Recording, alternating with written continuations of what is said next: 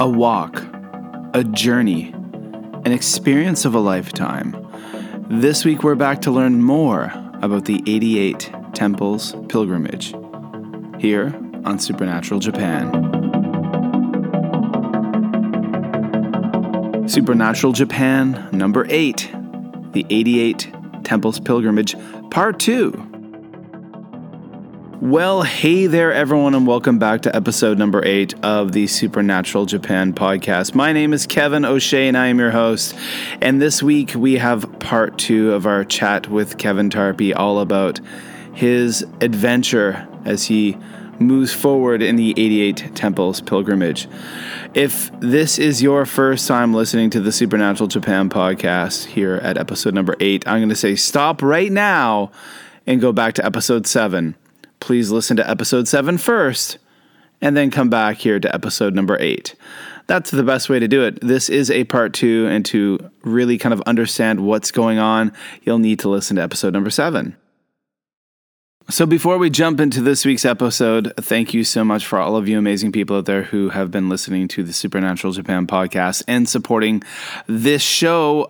Sorry about being a few days late with this episode, but sometimes that's just what happens. And it's part of the nature of the podcasting beast, but here we are.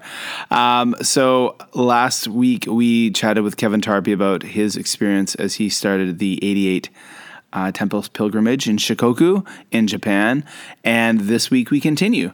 And last we heard Kevin was about to use a walking stick as a defensive weapon. I wonder, what could this be all about? Yeah. So I wanted to do it all in one go, as you know. Yeah. But even though Corona is still around, COVID, Golden Week. Week is the worst time to travel because everybody in Japan seems to be traveling. Oh, yeah. So I decided to come back to Shimane. I didn't want to deal with because it's been so lovely. There's been so few of us pilgrims, and even people in general at these temples. Probably 85% of the ones I visit, it's so serene and so peaceful because there's few people on the grounds of the temple. So I didn't want to have a week where that's been flipped on its head, and now it's like being at a Disneyland with the crowds. You know, it's kind of off-putting, especially after having such lovely conditions. Yeah. I'm currently home in Shimane for Golden Week, and tomorrow I'm heading back down. Yeah. So you're heading back. You know, I know we've been having a great talk, but I mean, there's something you alluded to earlier, and I do want to get a few more stories. But you had mentioned something about a walking stick and it being a potentially good defensive weapon, not just a souvenir. Let us know. In Japanese, it's called the Kongo Zue. I've started calling it my kukai stick because that's who it's supposed to represent. Affectionately, I call it my kukai stick. So one day I was walking along the coast of Kochi. Again, I don't know if this is even considered the official route. I think it was one of those days where it's like, that coastal road, it's got promise. I envision sea vistas, cliffs descending down to the ocean, waves crashing into those cliffs. I think I'm going to take this. So at one point, sure enough, I was right. It was lovely, beautiful views. There was even observation pull-offs for the few cars that drive on this road. And I stopped at one of them for lunch. And along some of these like locations, I noticed there's a lot of feral cats. Okay. Particularly in Kochi Prefecture. So I think I had gone to a bakery the day before. So I had like one of those bacon cheese baked sandwich thingies. And I'm eating that, and I'm keeping an eye on the cats, kind of scrounging around, making sure they're not going to make a run for the other food I've got on the rock I'm sitting at. And I'm eating this thing. All of a sudden, I feel a swoosh of air and hear like a whoosh. And I kind of jerk away, and sure enough, it's a toby, a black kite. One of those large birds. Yeah. Swooped down to try to swipe my bacon and cheese baked good thingy. So it goes back up, and it's now circling probably 5-8 meters above my head. That's a big bird. And I take my stick, I start shouting, swinging it. It swooped down one or two more times, and I kind of swung, and eventually it flew away. The kukai stick, I'm thinking it saved me. That's it. And then maybe about 2-3 minutes later, I hear that distinctive it's kind of like a horse whinnying, the black kite cry. Yeah. I heard it and I was like, oh no, it's back. And I look up. Oh, not only is it back, it's brought 2 or 3 friends with him. So I just kind of wolfed down the rest of that sandwich. I was like, you guys win. I'm out of here. I'm taking off. Black kites. On a side note, the black kite was my spark bird that got me into birding, by the way. That was the bird. I love them. That was a bird that got me when I first moved to Japan. I grew up with 2 birds. I did love them. Yeah, until they tried to steal your bacon sandwich. Well, I love them around here, but they're so, I don't want to say skittish, but they don't allow me to get too close to them. Yeah, skittish is probably here. They're safe. Funny. Yeah, I think it depends on I can remember years ago, because again, I mentioned earlier in the podcast that I'd worked in Akashi, and right along, I mean, that's right on the water, right on the inland sea. And then across, you've got Awaji Island. And I can remember seeing news stories, literally like evening news when I'd be at home, where like those black kites, the Toby, were like viciously attacking picnickers and people at the rest stops, the highway rest stops right by the water. And there's all these video clips showing like the Toby's flying down and like literally grabbing bento boxes and onigiri out of people's hands and flying off. You know, so they're opportunists, and they say that's one of the that's one of the reasons why they're such successful birds, because they're not picky. They'll eat an onigiri, they'll eat a fish. Sure. And I'm wondering too if, like, say the ones I'm seeing around here, the prey are so plentiful, they would have no need to. And that's probably why. Because I can remember actually. Here we go, guys. It's bird time, everyone. Supernatural bird time. But I can remember years ago being with my wife along the waterfront in Kobe, by Kobe Gakuen University, walking along this boardwalk, and we stopped and stood, and we were watching one of these black kites. And by the way, folks, this is a large raptor. It's a very big brown raptor. A lot of people mistake them as eagles. And the wingspan. It's a huge wingspan. And we watched this Toby fly down to the water, and it reached out its talons, grabbed a fish, flew up in the sky about 20 meters, and just dropped the fish into the water. And then it flew back down and grabbed another fish. And it was literally just playing. And it was like, okay, if practicing. If you can do this, if you can afford to practice with your time, it's pretty easy to fill that belly. So maybe that's what's going on with the black kites in your neighborhood. Yeah, and again, like I was saying, this particular location, dramatic cliffs, steep cliffs dropping down to the ocean. The waves are it was quite turbulent. So I don't know if that maybe limited, thick forest. The rest of, it's not easy hunting in a thick forest. Whereas where I live, it's tons of the tambo, the rice fields. Oh, okay. Yeah. Lots of frogs and things to catch. Exactly. And much better visibility. Whereas where you were in Kochi, they have to rely on bacon sandwiches. Yeah, exactly. I should have probably left an offering. That's probably what Kukai would have done. Yeah. Leave it on the rock and get walking. I was wondering, have you had any other interesting encounters, tales, things you've... Well, the Osetai has been quite interesting. What is Osetai? One in particular, again, Osetai is the gift giving. Okay.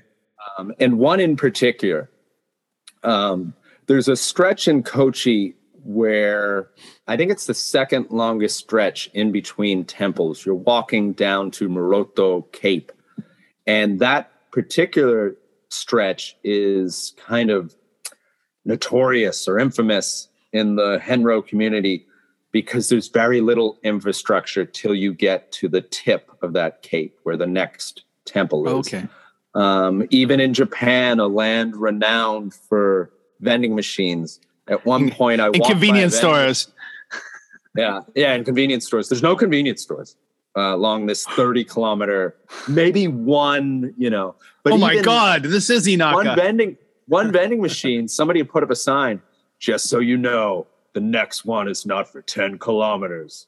Oh my God. It's kind of like in America going through the desert and seeing one of those gas stations. That's like your last chance for gas. Exactly. And I did have I think I had a coffee about 2 hours before. I was like, well, I might as well have another one. I don't know. What if I never make it to the next vending machine? This might be my last chance.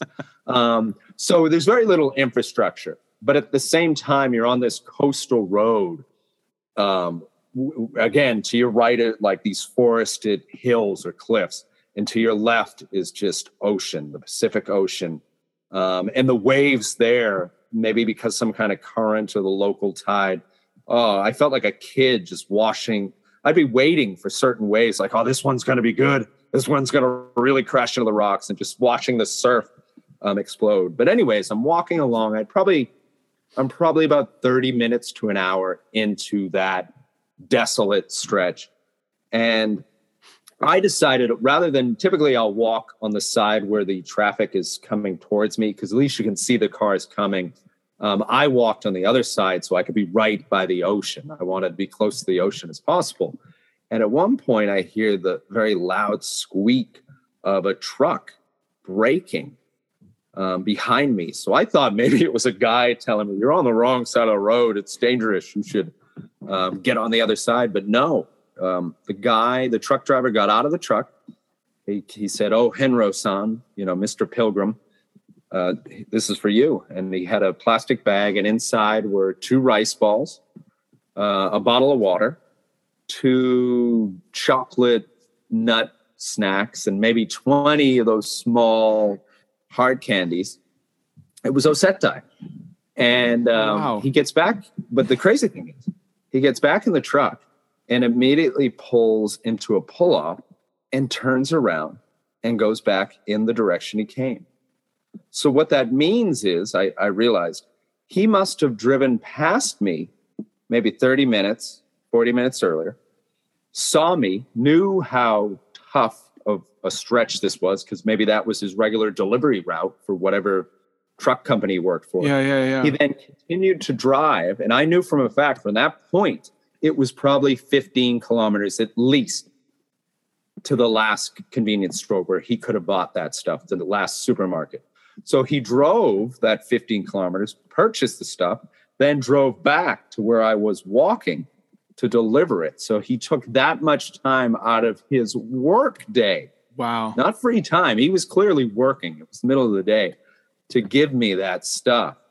And those kind of, the Osetai, the gift giving, it changes you.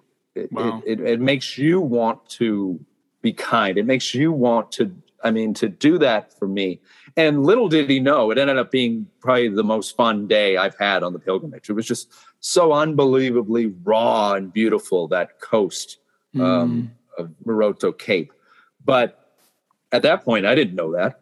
Yeah. I still kind of myself, I was like, oh, this is going to be a tough stretch of walking. And that particular day as well, I can take the story further.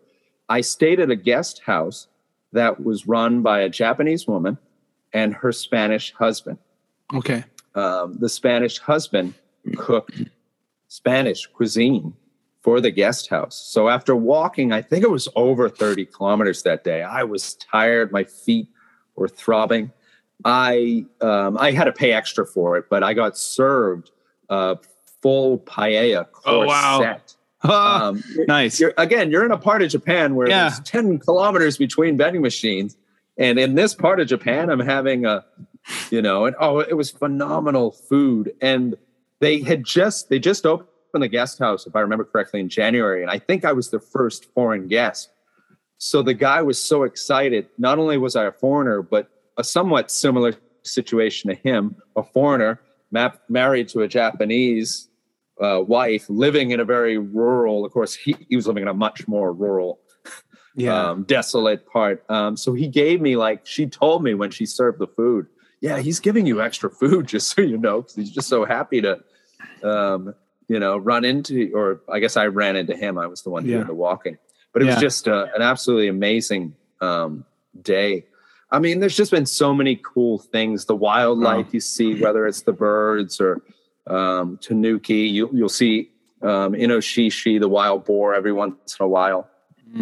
But just so many moments. For example, one thing I've noticed with some of us walking pilgrim and just people in general, they seem to kind of create a hierarchy. The walking pilgrim is kind of at the top because they're doing, theirs is much more arduous. There's much more aesthetic training. They kind of, and I think that's malarkey. And I can tell you a story why I think that's a bunch of BS. If you start from Temple 1, which is kind of the traditional way, which is what I did, you can start from anywhere. But if you start from Temple 1, one kind of notorious day is from Temple 11 to I think it's Temple 12. It's one of those days where you're actually hiking. You're on a hiking trail. Oh, okay. And it's a roller coaster of a day. You go up to a ridge, you descend back down. You go up to another ridge, you descend back down. You go up once more up a mountain where that temple actually is. And then you have to continue on to your lodging for the day. So you end up doing about 1,000 meters of elevation gain. And who knows how much, when you're descending down. So it's a pretty tough day. It's like a day on the Appalachian Trail. I was going to say, it sounds like the Appalachian Trail. Yeah. Yeah. And then you get to this temple, Shosan-ji, and the approach is these pretty new, a series of concrete, it looked like. I don't know what they were made of. Stone sculptures, Buddhist sculptures, gorgeous sculptures. And then you get to the temple itself, old buildings, I don't know how old, huge cedar trees, like I'm talking massive, like probably hundreds of years old, beautiful temple grounds.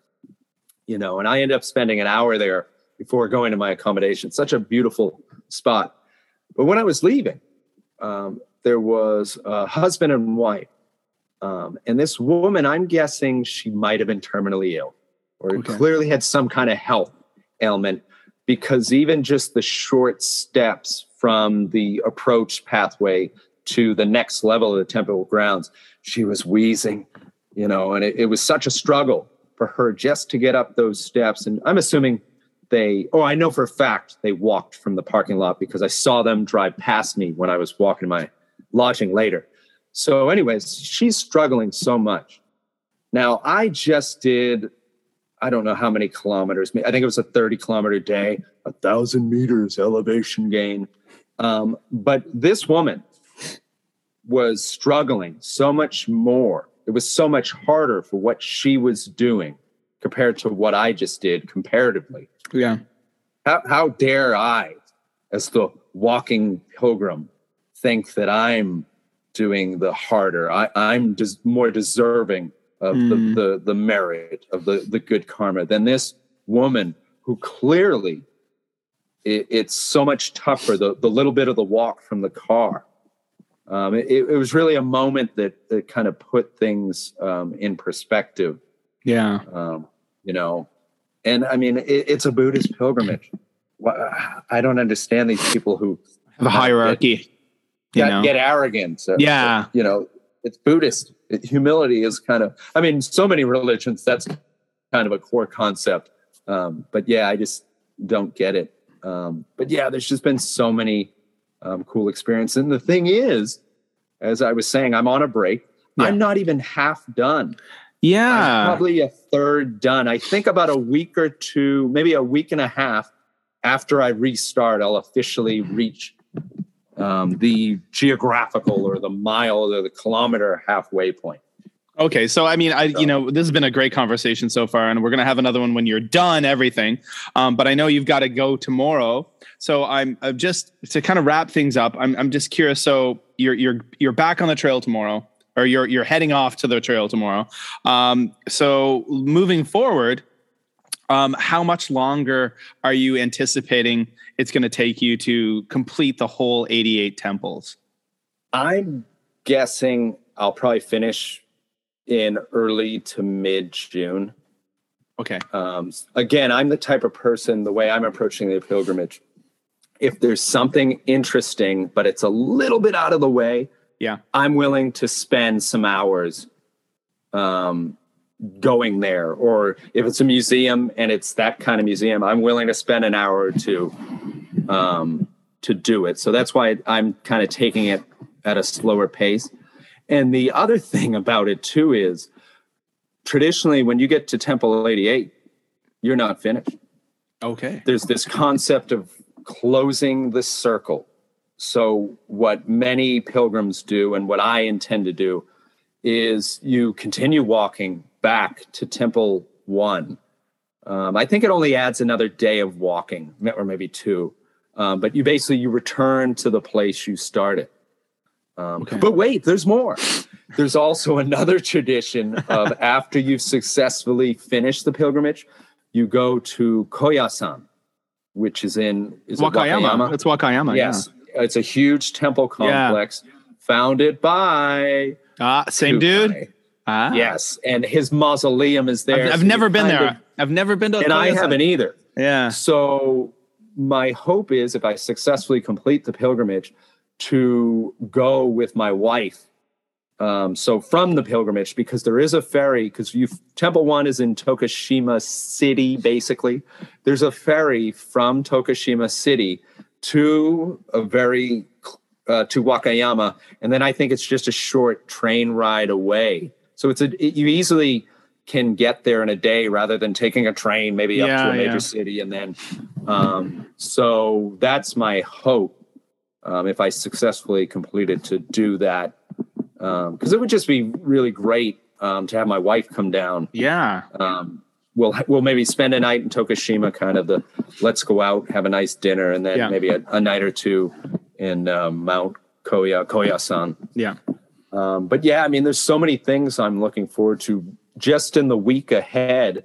It's the longest stretch to the most remote temple, another cape in Kochi Prefecture. But what's interesting about this location, a man I just have such a fascination with in Japanese history, John Manjiro. He goes by many names, but I don't want to talk too long. But basically, this guy was a poor fisherman during the 1800s that lived in a fishing village down there. Him and some of his buddies went out to sea to fish. They got in a storm, and they had to take refuge on an uninhabited island. Okay. And they were on this island, I don't know, a couple days when an American whaling ship went by and rescued them. The whaling ship, they then went on to Hawaii. John Manjiro ended up going all the way back to where the whaling ship was from, my home state of Massachusetts. Oh, wow. Learned English, became fluent in English, and ended up, even though the country was still closed, he was somehow able to re-enter Japan because they realized his English skills would probably be useful.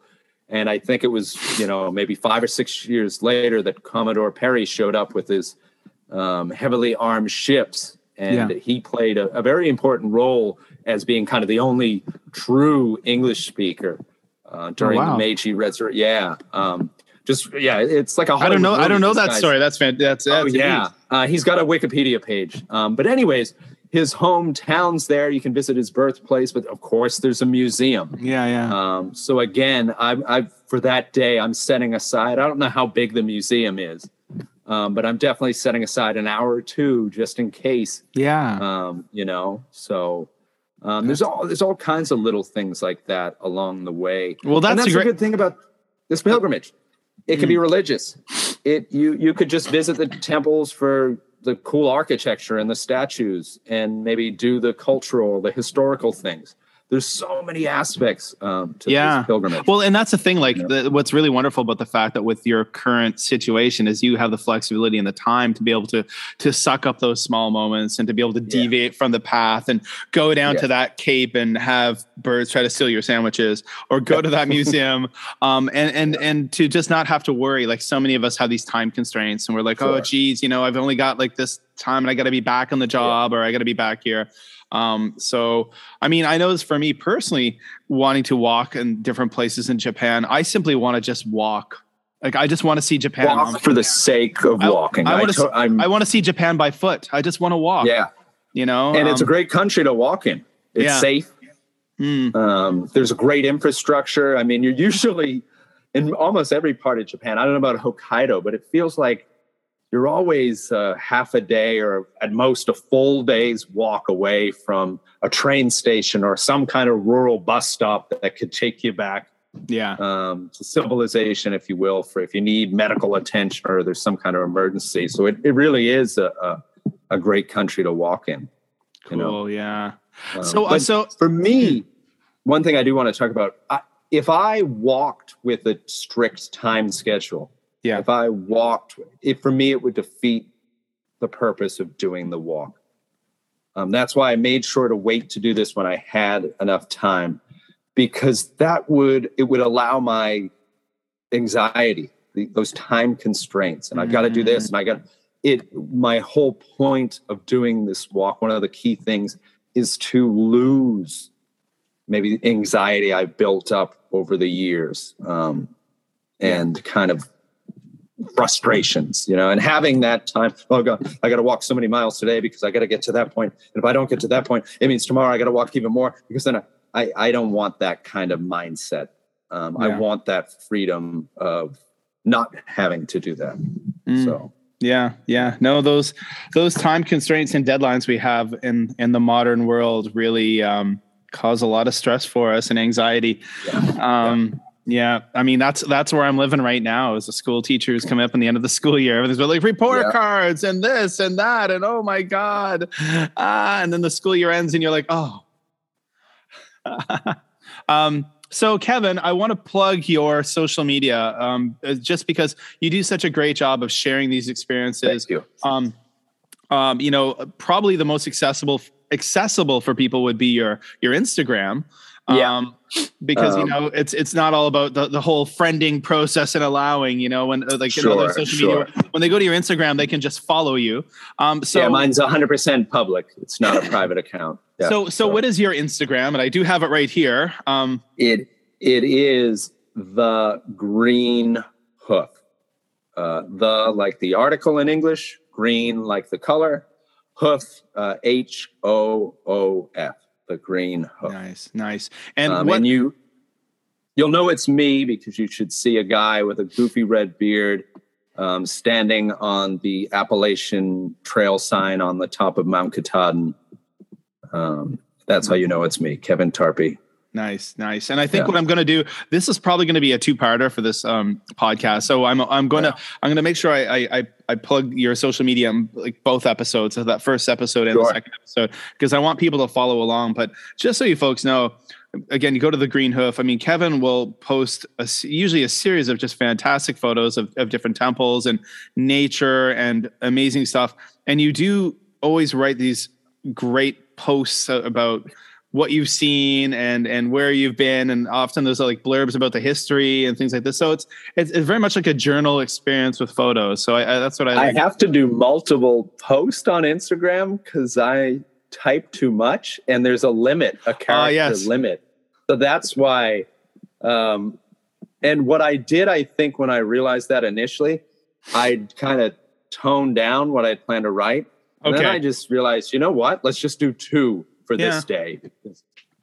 But I'm looking at like one post from just a few days before you finish your trip, and I see a beautiful nature trail. I see what looks like a pitcher plant. I see a land crab. I see beautiful vistas. I see you with a giant ice cream cone, and then I see temples. So there's quite a wonderful variety of things and experiences shared. So for those that are listening, go follow Kevin's Instagram and you can basically join along on this journey. And I know that we're looking at it at my house. I'm showing pictures when we sit down at the table, and I'm like showing like my wife and the kids different pictures, and we're talking about it, and it's making me want to go more. And it was something that was kind of it's kind of itched the back of my mind before.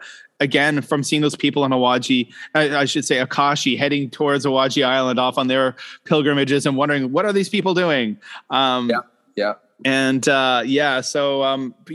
why I try to type, try to have a narrative, because I know besides somebody like yourself who might be interested in doing it, I've got friends and family that will never, ever, I mean, whether they physically could not do it or for whatever reasons, financial reasons.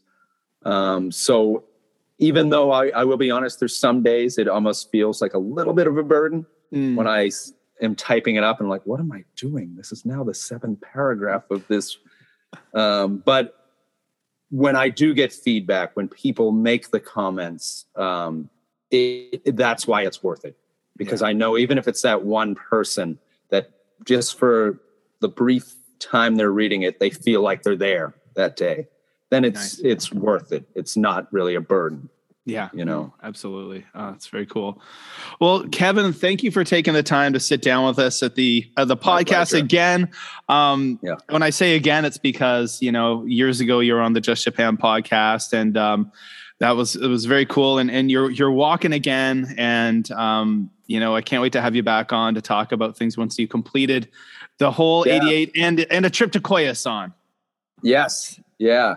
And what's funny, before we finish, like I said, I'm hoping my wife can join me. I think she went when she was really young, but it might have been that age where you're not really. So in essence, it'll be kind of like her going for the first time. Yeah. You know, so that it's always good when you go somewhere for the first time. Oh, absolutely. Excitement. I mean, how many places did, like my father, who is a historian, you know, how many places growing up as a kid did he took me to so many amazing historical places in Canada. And I know that he probably explained the significance and the importance to me when I was a young child. And I was like, yeah, okay, Dad.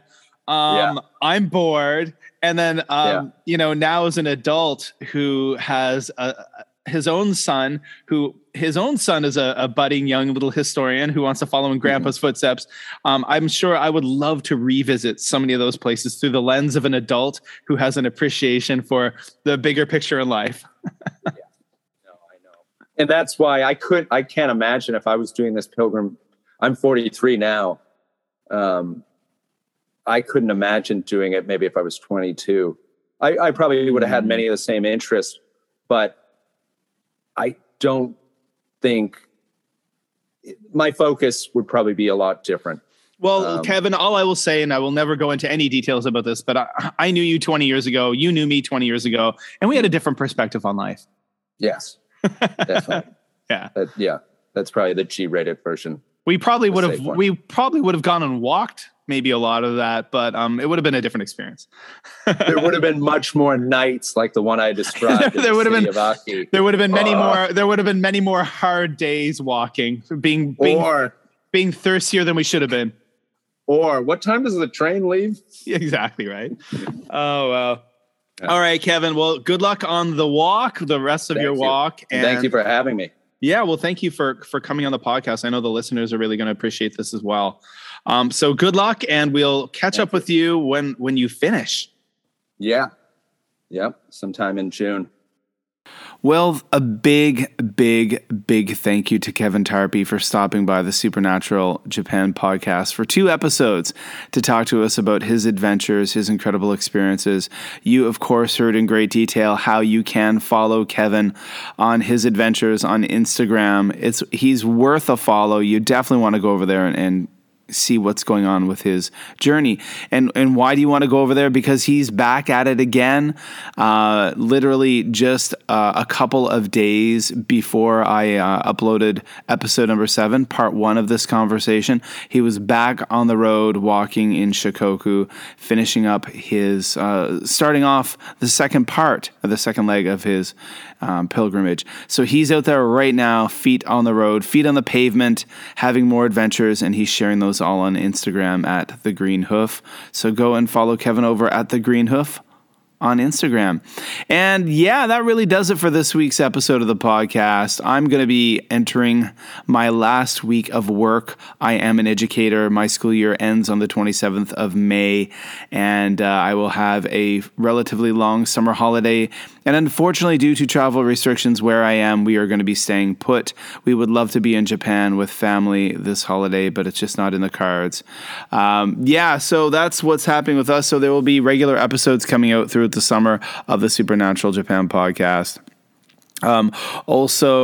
Again, follow us on Instagram at Supernatural Japan. Come and join the Supernatural Japan Facebook group over at facebook.com/Supernatural Japan. That's where we are. That's where we be living. You can also find me on Twitter, where I tweet a lot of stuff about this podcast, but a lot more about just life in general and education and nature, insects, bugs, spooky things, you name it, over at Mad for Maple on Twitter.